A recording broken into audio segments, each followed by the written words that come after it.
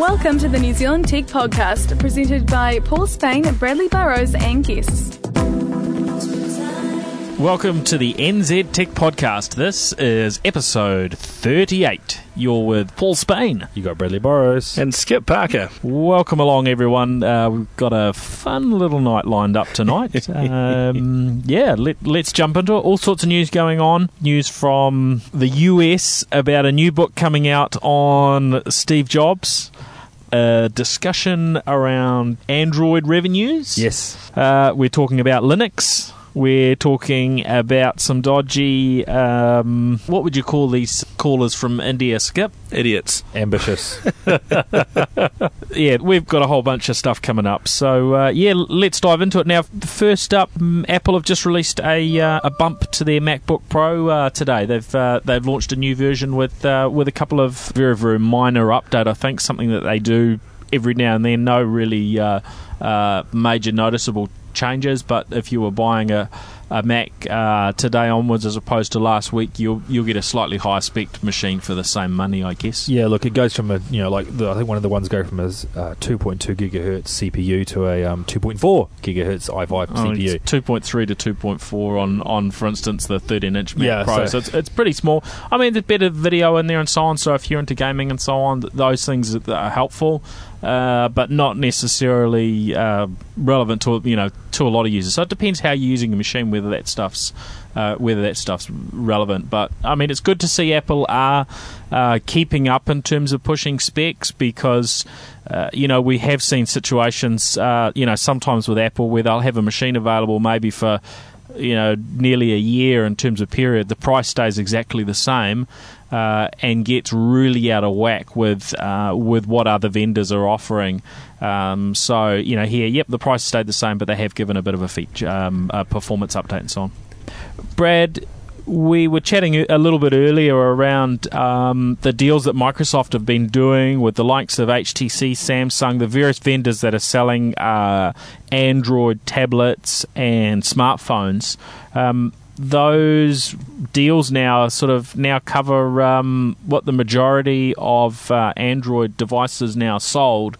The deal is that Microsoft are getting sort of a revenue on every one of those sales. Is that right? Yeah, look, so basically I think they announced another one today, and they're pretty much getting I'll get this right, they're getting 55% of royalties from the Android ecosystem that exists out there. Which, when you consider how big Android is, because it's pretty much they're not getting 55%.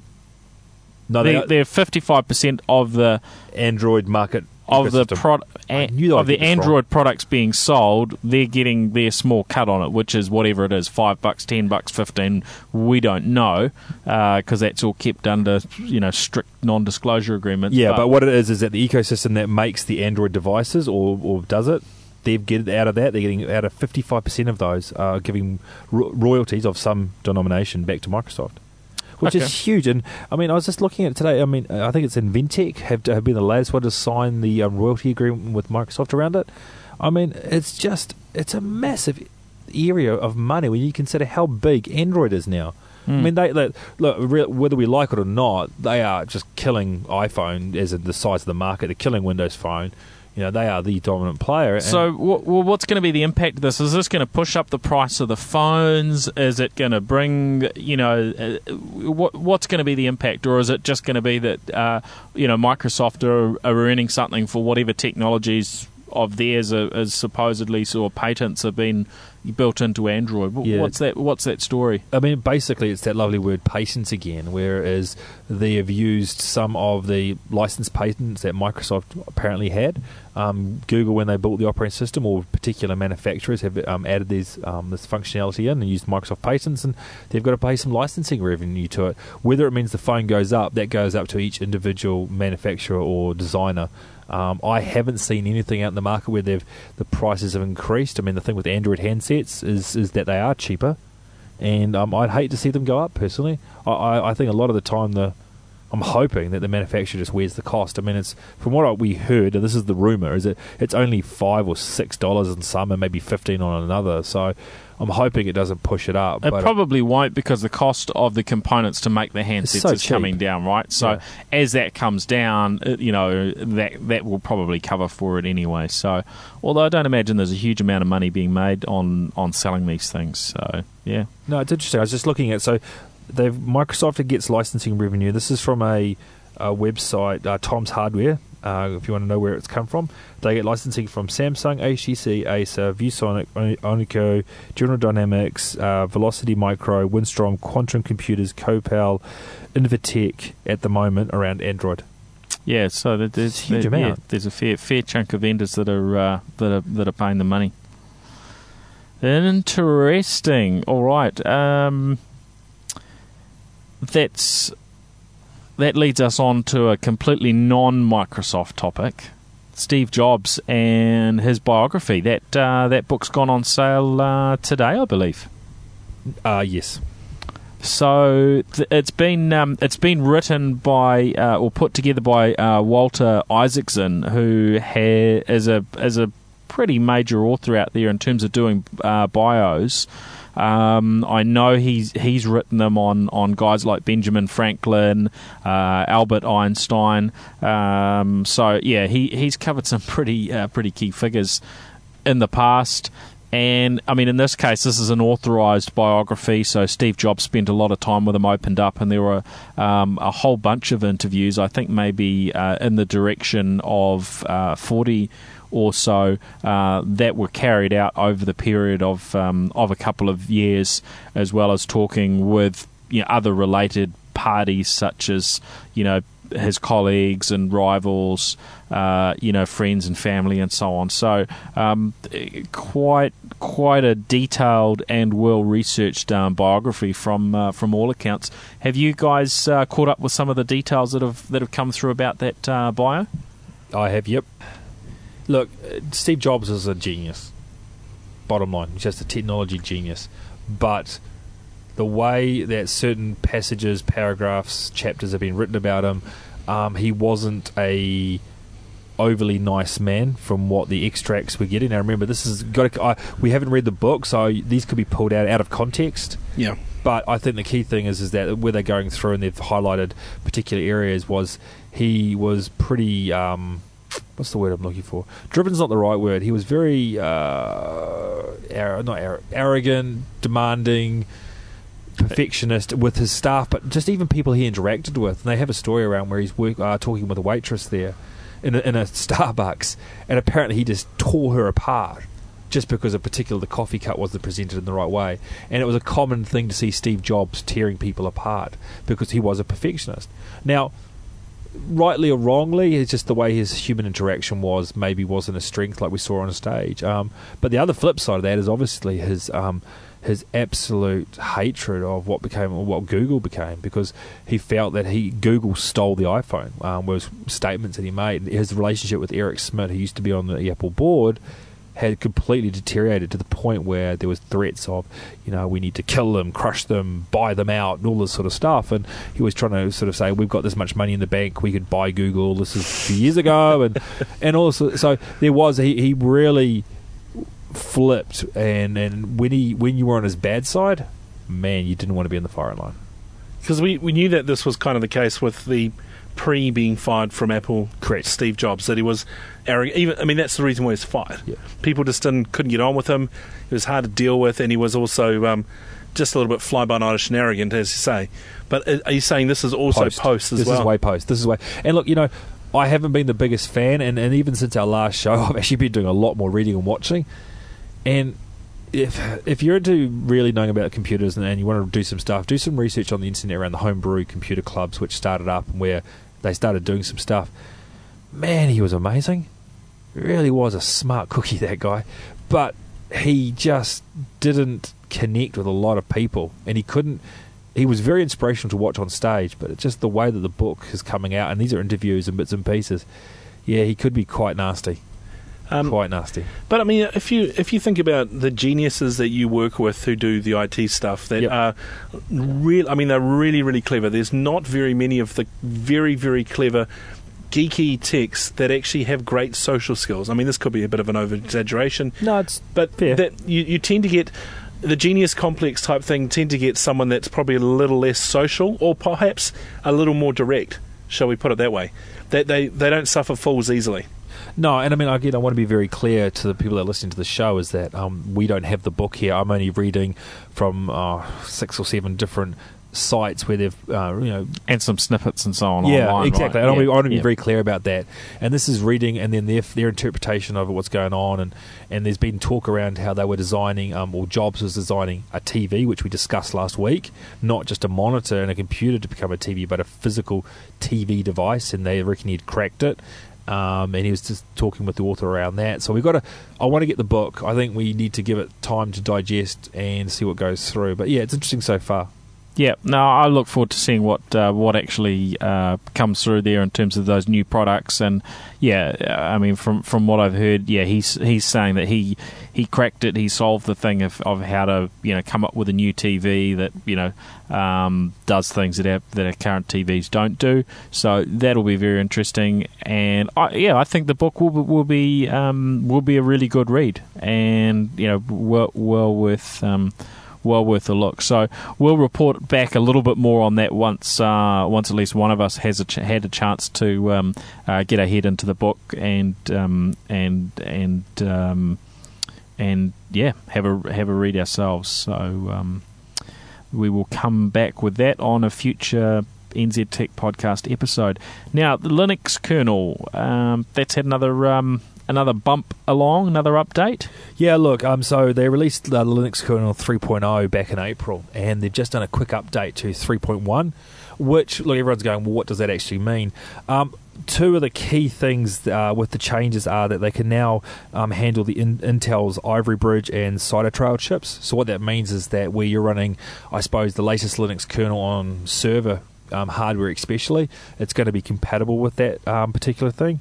And it's got a really good improved power management. Linux wasn't known for its really good having its green touch, if you like. And they've really done a lot of work, and there's been a lot of community-based work around getting the green aspect built into the kernel of doing this thing called step up, step down when the CPU's not in action, don't consume power type thing.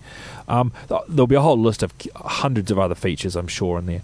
But when you're going through and you're pulling through the sort of the top 2 ones, those for me stood out, that they can support the newer server-based hardware. It's a small increment, but it's good to see again. April, really quick turnaround, and it's nice to see some of these newer features that we expect in modern operating systems really sort of getting pushed through the kernel. Yep, no, definitely. I think Linux will continue to improve, and it needs to. It's getting used in so many places now, from Android phones to servers to the Chromebooks from Google. It really is all over the place. We're starting to see in-flight entertainment systems being Linux based.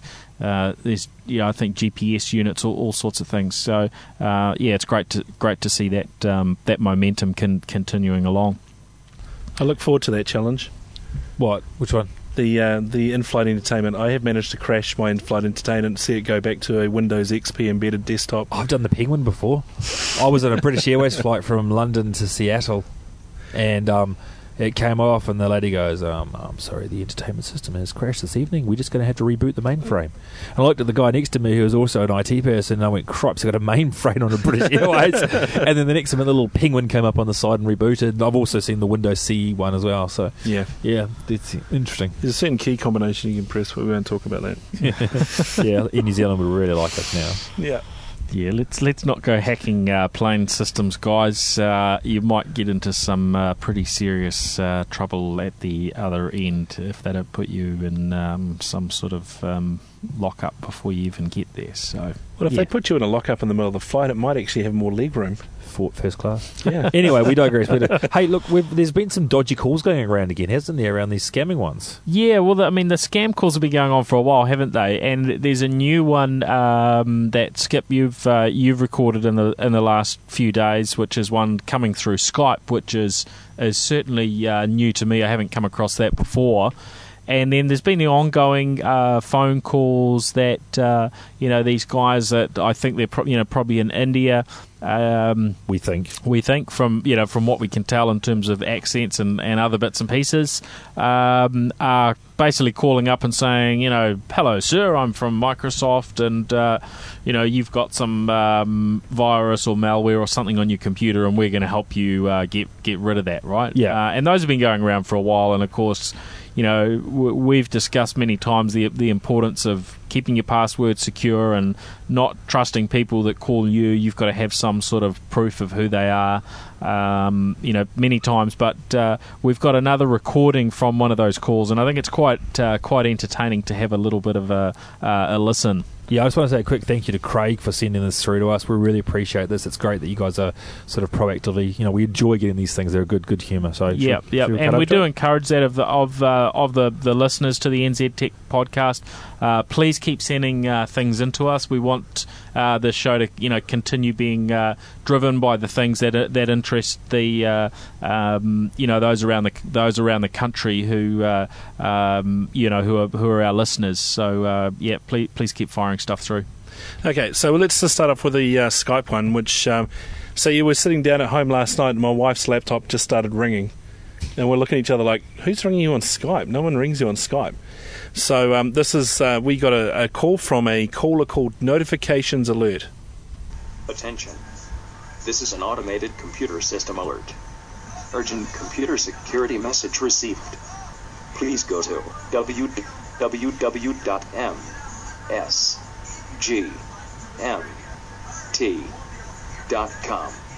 and follow instructions. Okay.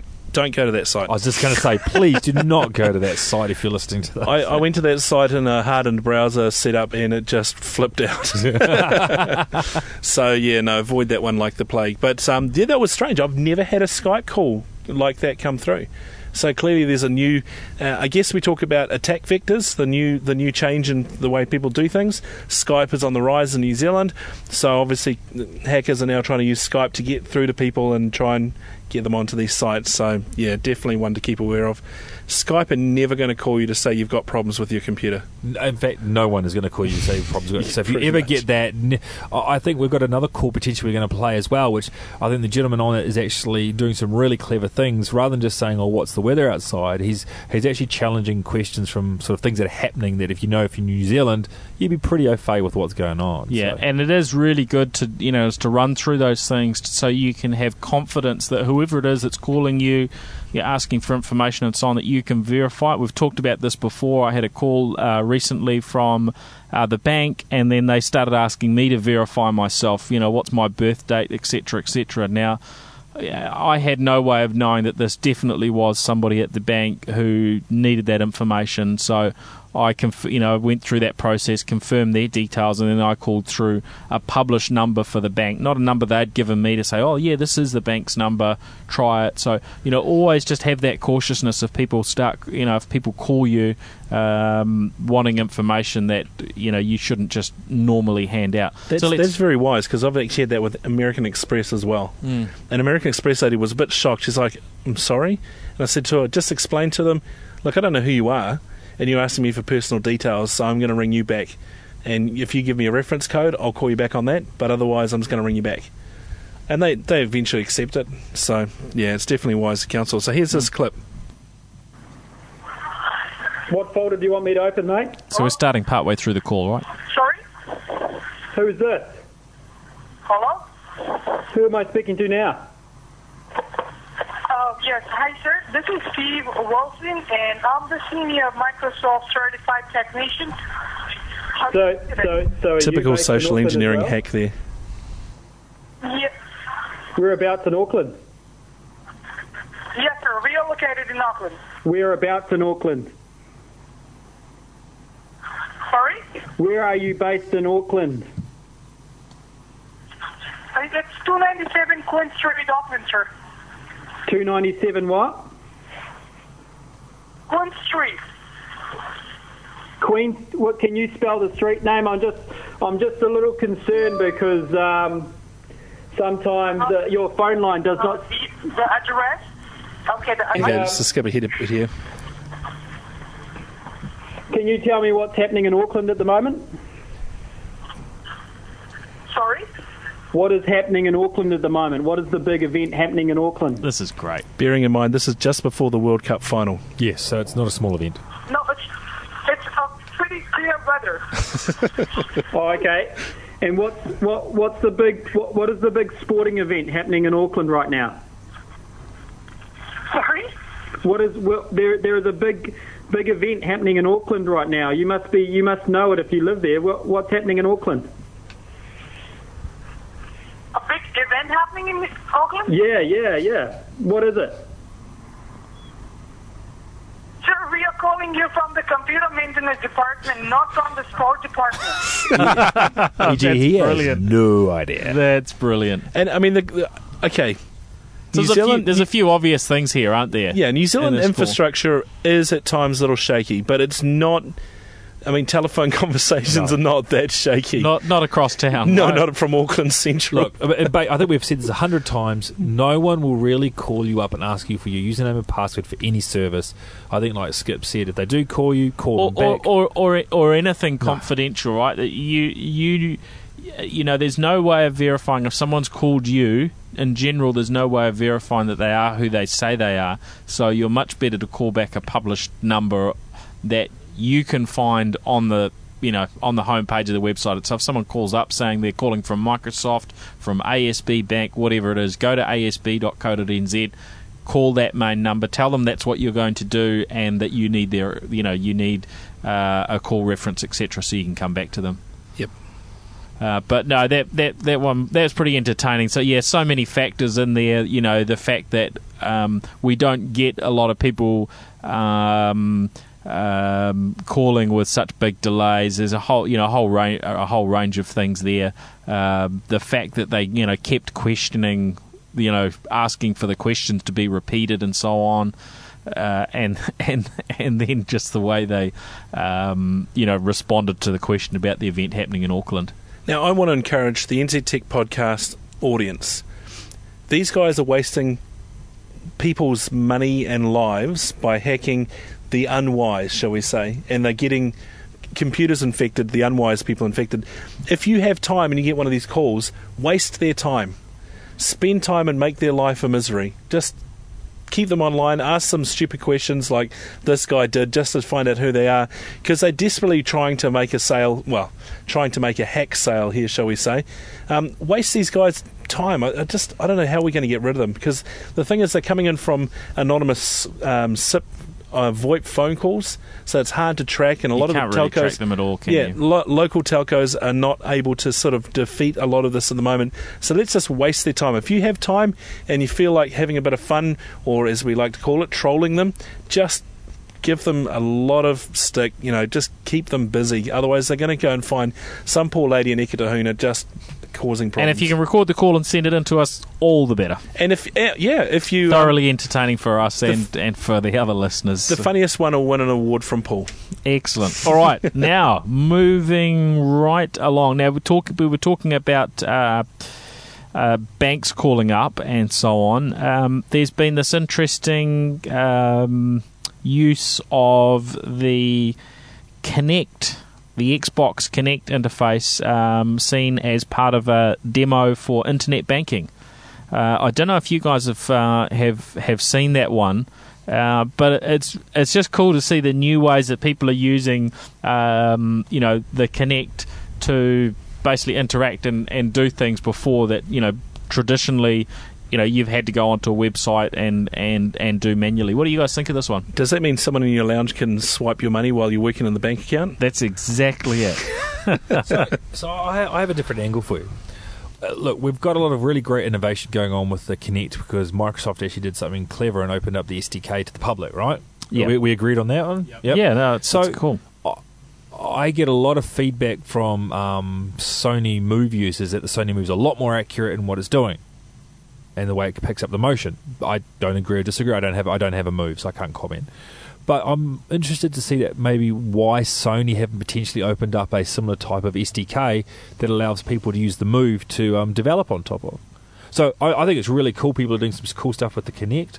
But what about the other motion platforms like the Wii and the Sony Move? I mean, are we concerned that they're not developing? There's no ecosystem developing around that, or you just think this is just something smart that they've done for Microsoft? Well, I mean, I think it's a reflection of Microsoft and the way they operate.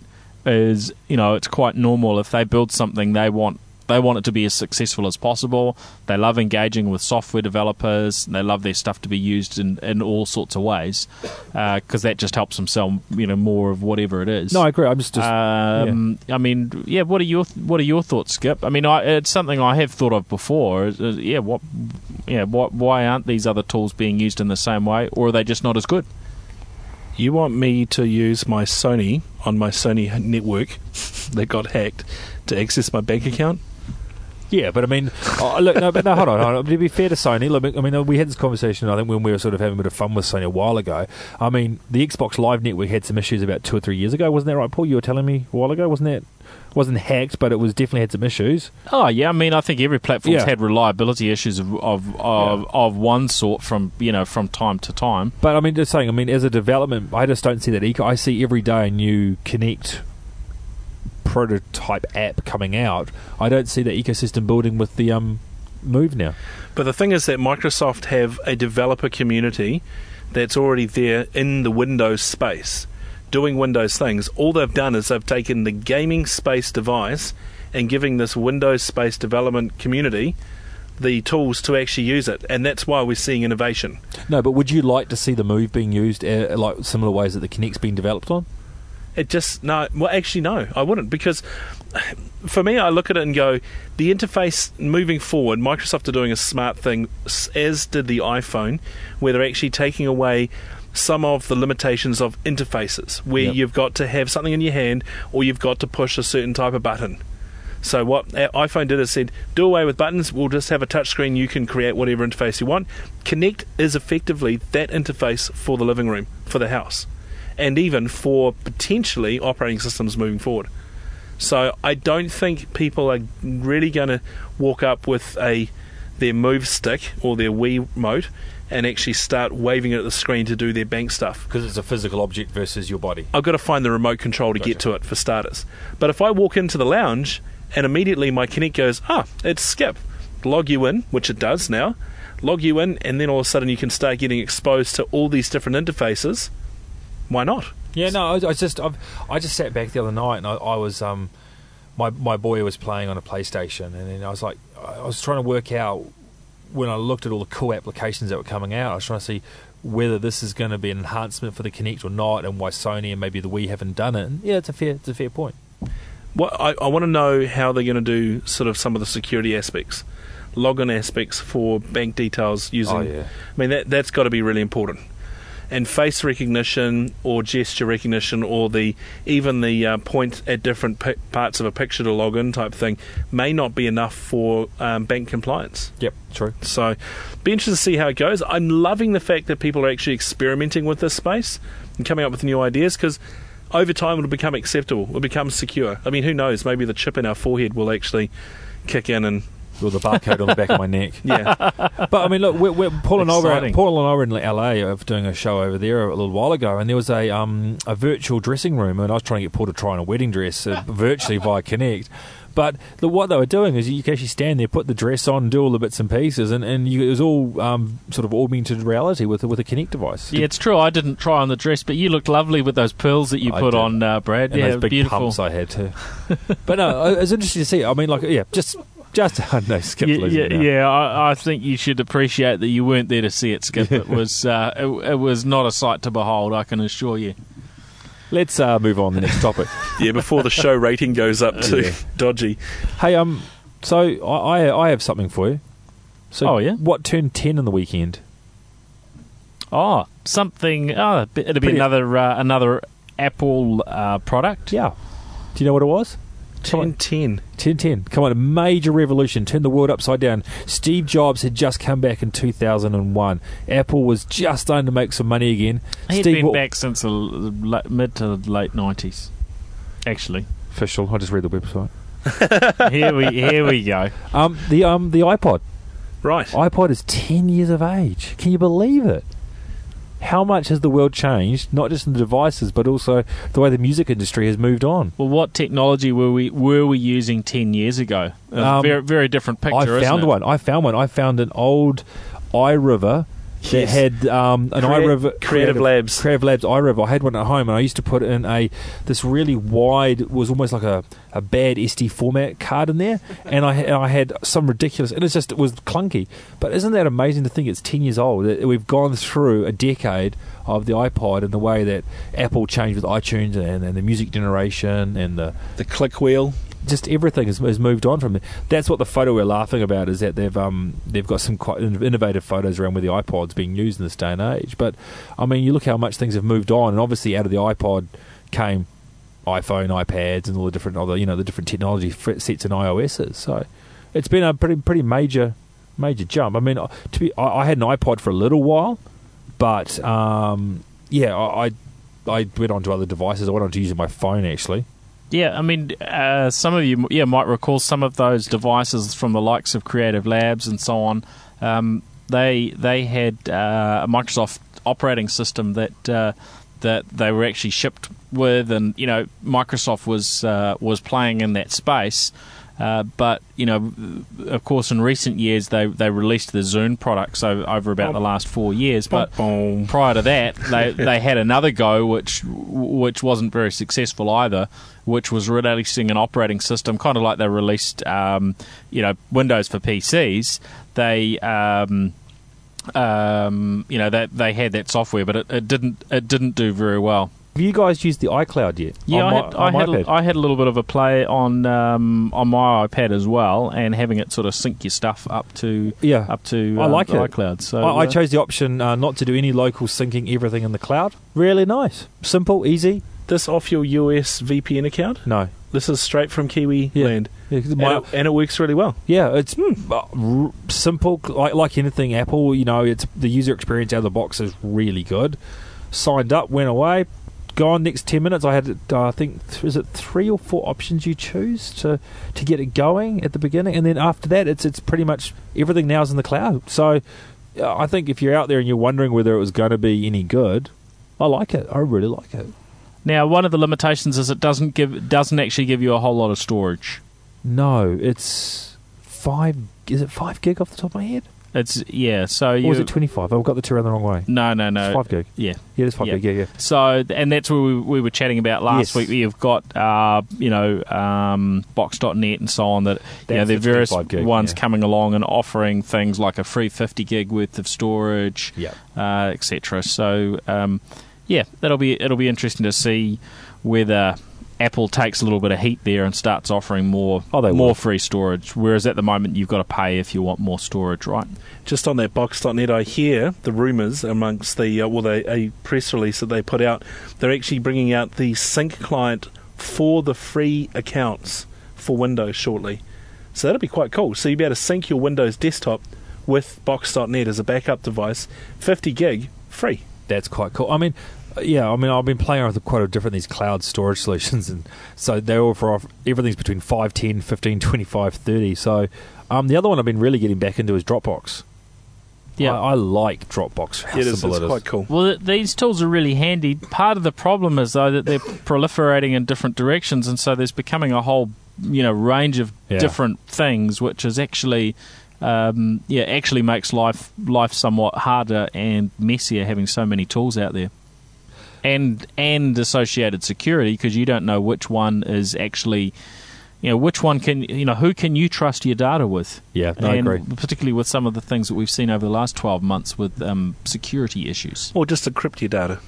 Yep, true. I'd even recommend, if you're using a corporate cloud-based service, which is secure, in quotation marks. I was wondering what the fingers are doing there. Yeah, that's right. I would still encrypt your data.